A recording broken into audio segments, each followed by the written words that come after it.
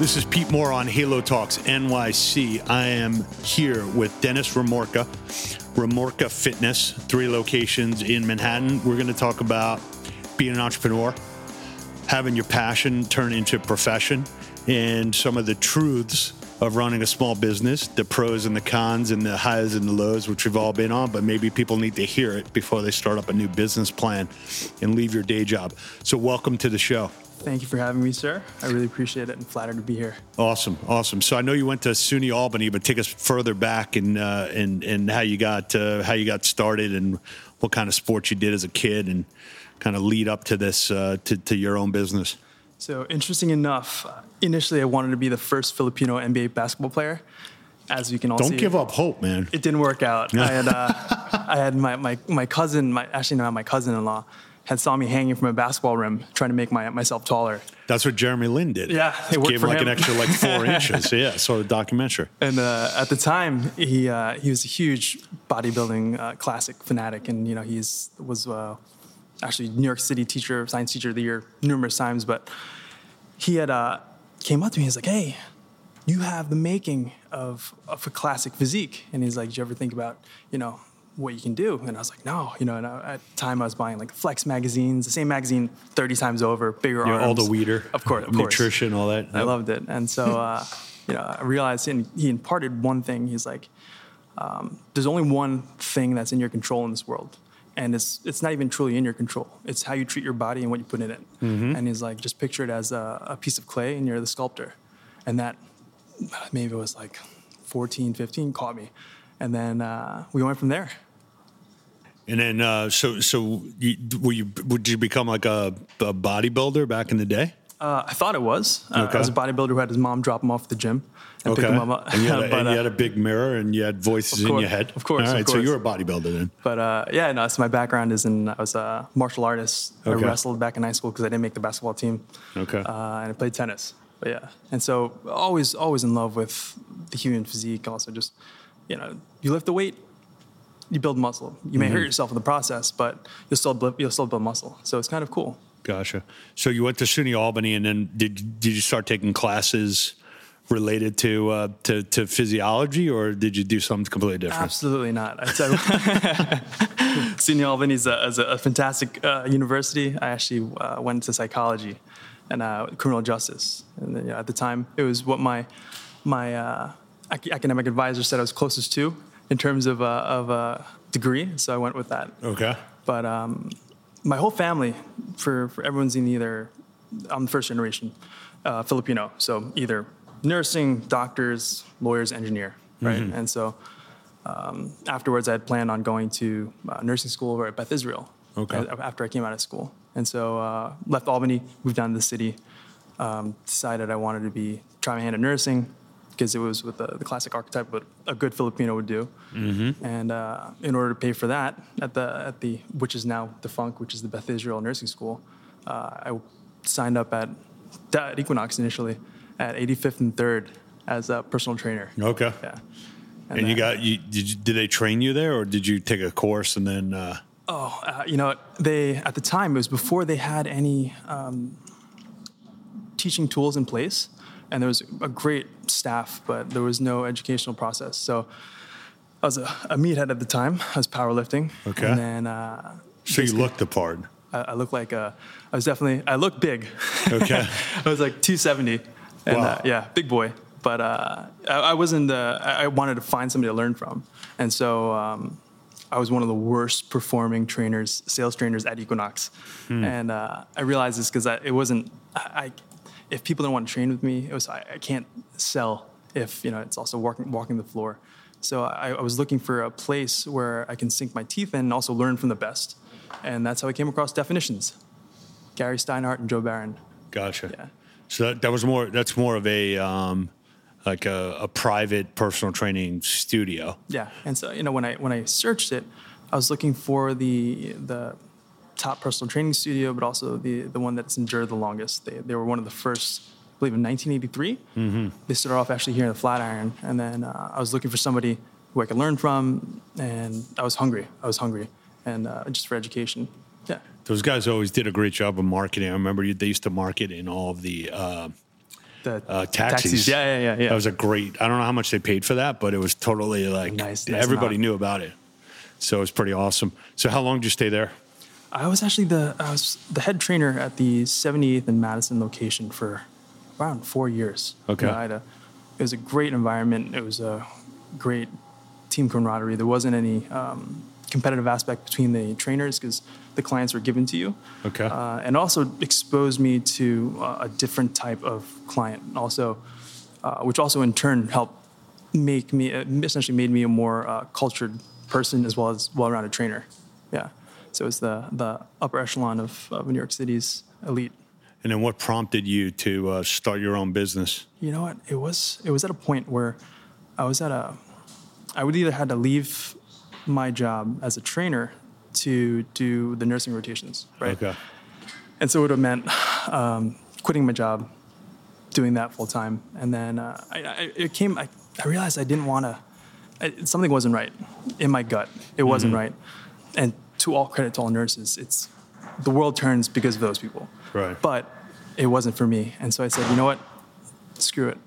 I'll give it a year, and it was March 19th, I think, 2008, 2009, and I said, I'll give it a year. I'll see what I can do. If I can't make anything of it, then I'll go back and finish it. And but I didn't want to have any regrets. And so I did that. I left all my clients. I bowed out gracefully with my old bosses, who I'm still on great terms with. And I said, you know what? I'm going to go off and be an independent trainer. And I'm like, I'd love to grow the company, but I don't think there's any room for me.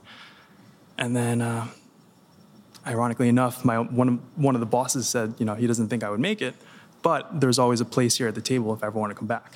So I left all my clients, with the exception of 2 that came with, and then I rented space at another gym close by, and I started my own company. And then 6 months later, with mattress save money and $19,000 worth of financing, I opened up my first gym illegally. I don't recommend it, in a brownstone on 75th and Park. Okay. When you say illegally, just no noise disturbance issues? Yeah, well, like in a dining room area? It was I rented a floor through of a brownstone, which the landlord knew. Okay. But it wasn't, obviously, it didn't have the proper C of O. Well, you're not alone with that. Trust me. There's plenty of guys that have retail locations don't have a C of O. Every business in New York City is illegally zoned. But so I did that, and then I started off floor through the brownstone, and then that's where the dream started.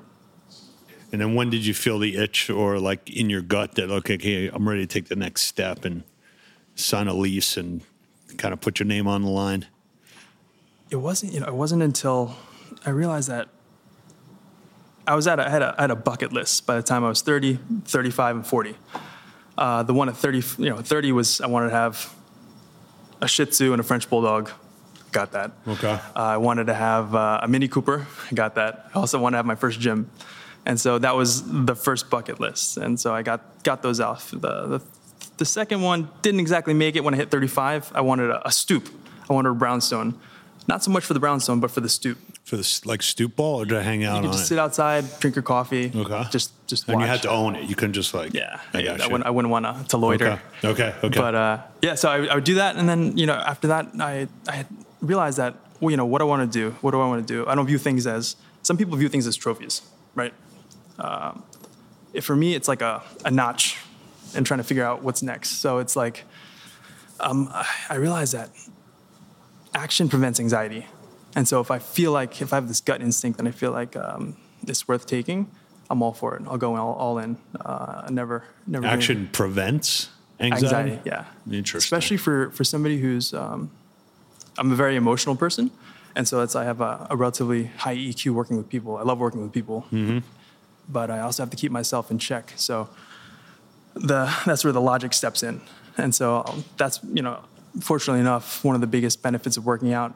It affords you that cathartic state where you can reflect, step away from it, and then re-engage with proper logic. And I realized, after anytime anything came about, any opportunities, I would do the same thing. I have the same protocol, I'd work out, crush it, come back, and then get a cup of coffee, and then brainstorm. Okay. But and I got the itch. And then I had wanted to, at the time, back in 2011, I wanted to break into the small group fitness. And at the time, I was trying to find a different way to go about things. And so I contacted Polar, and then that's when they first launched their Cardio GX, their system. And so it was Orange Theory, the Ravens, and us were the ones using it. The Falcons. Mm-hmm. And then I wanted to build a whole training protocol around that. Okay. And so we had like 3 Versa climbers. It was a full high-intensity interval training class with the heart rate monitors. But they have the boards up and everything, so you can track your boards. Yeah, rudimentary back in 2011 before the whole MyZone came out and everything. Right. But rudimentary 8 years ago. A short 8 years ago of rudimentary version 2. Yeah, exactly. Yeah, so and then that's when I broke in. That's the first expansion. And I realized that, finding out where my whole model was finding out where the money is. Mm-hmm. Your primary pull is within 4 blocks of your epicenter. Right. And so everything's convenience based. And so with that, I just plotted out my map where I wanted to be. And so that's when I went from 74th, then to 64th in Madison, and then, yeah. So did you bring in any partners, or is this a sole proprietor? It was a sole proprietor. I had the partners I have are people that I want to grow with, mm-hmm. who manage the location, or key cogs in the engine that help us run. So, and how much of this, when you went back and said, "Okay, I've accomplished this, I've accomplished that," when your parents wanted you to maybe have this nursing degree or mm-hmm. have something more, professional, like when I was an entrepreneur for a while, which I still am. My mom would be like, what do I tell people that you are? Like, how do I define that? Like, my kids are like somewhat success or not? How'd that go? It wasn't until recently. Like, I'd say maybe been in business for like 8 years. My parents finally realized that there's something there. Ironically enough, it's so you had to funny. defend it for a period of time. No. They were supportive, but they had no clue. They had no clue, because let's be honest. This business plan or this business model, you put in any other city in New York, it doesn't work. Right. It's all contingent on the density and the demographic, and also the average household. Can they afford it? Mm-hmm. Right. And so, that's what, we've been around since 2008. We didn't feel, when the market crashed, there's a certain, if anything, the business increased because of people needing stress relief, right. or helping that. But yeah, parents had no idea. So when you look back now or you reset the bucket list, how do you calibrate? What do you want to do personally versus what somebody who might be an investor or somebody who wants to help you grow? How do you kind of calibrate? Like, this is what my gut says and this is what I want to do, mm-hmm. versus like, do I need to have like 50 locations? Like, how do you think about it? Because my point is that there are a lot of entrepreneurs that come in and say, hey, I want, I've done well in, I've got 10 locations in St. Louis with some concept, and I want to go and take in private equity, and I want to go to Kansas City and Chicago. And it's mm-hmm. like, well, you want to do that because you've heard that that's what you think you should do, but, mm-hmm. This is your business. You don't have any partners. You can go, you can come whenever you want. You can leave whenever you want. You don't have anyone to answer to except yourself. Mm-hmm. So it's a completely different mindset when you want to go and take it to the next level. If you want to take in equity or take in other partners or take on more personal debt or risk. Mm-hmm. So how do you think about where you're at, which is having a nice, successful business that you could be at each one of 3 locations whenever you want, versus, aspirations for being, take this model and replicate it, whether it's even outside the island of Manhattan or whether it's, larger, or do you say, hey, look, I've got my footprint, I'm making my mark, like I'm good? Mm-hmm. That's a very good question, and it wasn't until recently that I kind of had the epiphany. We have, along with the personal training, business we have.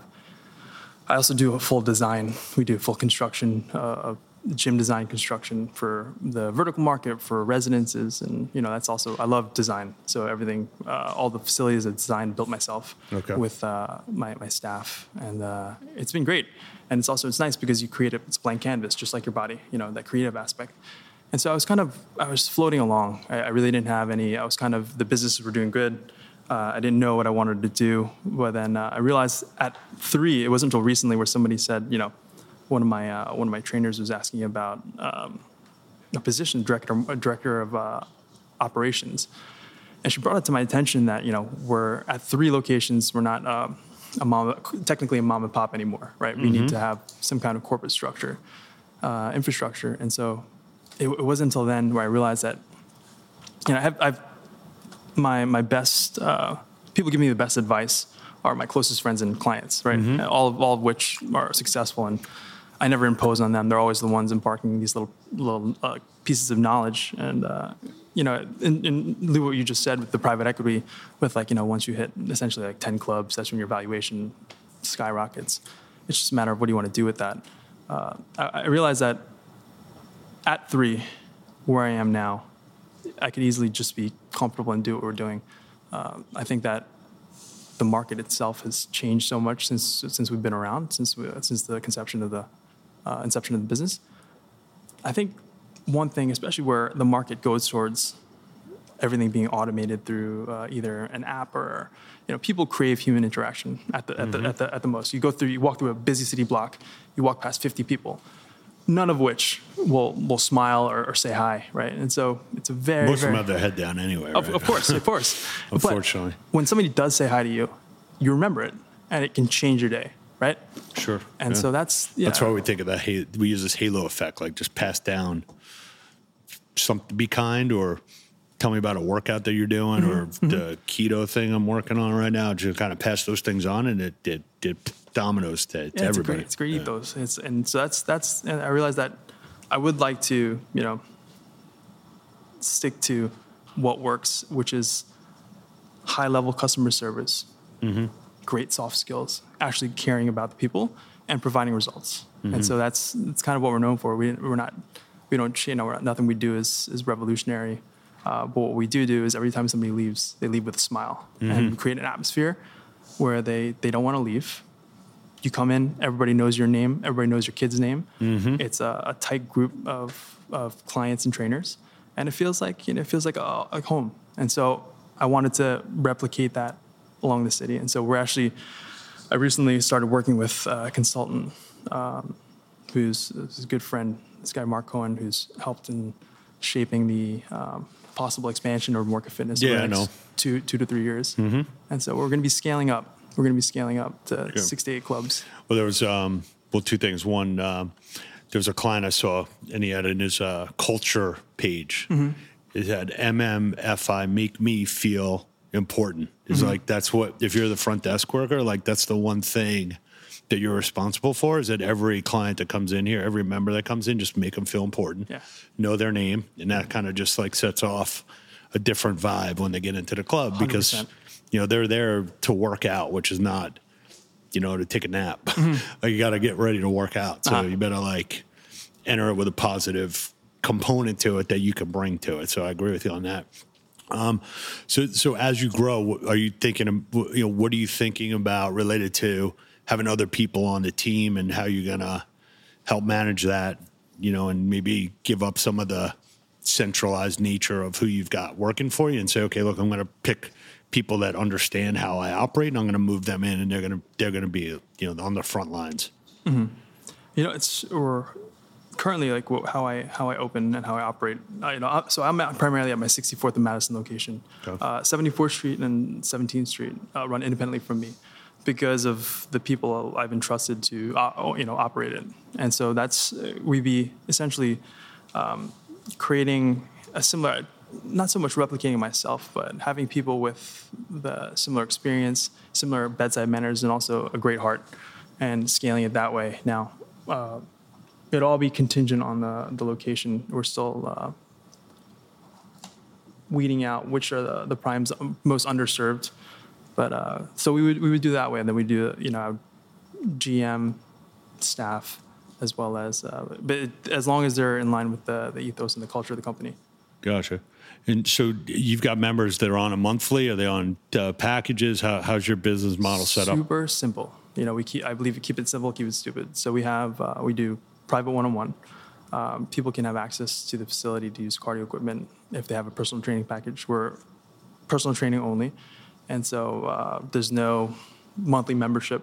There's no annual dues, especially where you feel like you're being pickpocketed by everybody. I really feel like it's key just keep it as simple as possible, so clients can focus on the experience as opposed to what's coming out of their wallet. And you're doing group programming as well? No. You know, All 100% one-on-one. Yeah, one-on-one. And so the model we're moving forward with. At my 74th Street location, I brought in an internist. So we built out a whole medical wing where we have a physical therapist, a primary care, as well as our training, our personal training facility.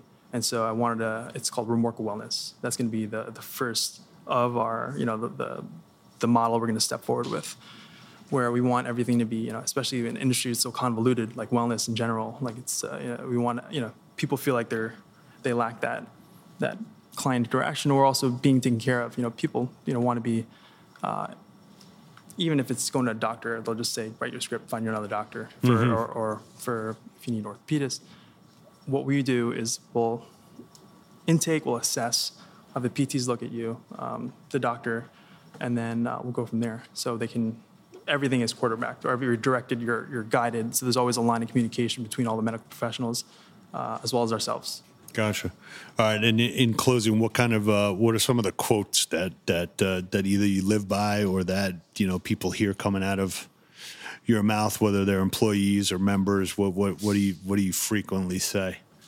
Well, first, definitely the action prevents anxiety. You know, if you're, it's like a fork in the road. You can either act on it or you can dwell on it and worry about what could have been. You know, that's definitely the first.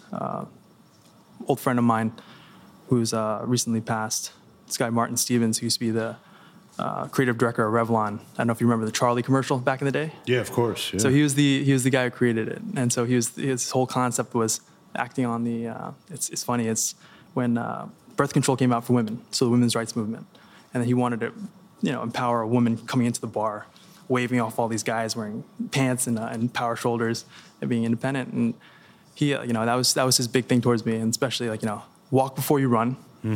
I always wanted to do these things. It's like, Dennis, walk before you run. It's like, you're not even a gym yet. You're not even a business yet.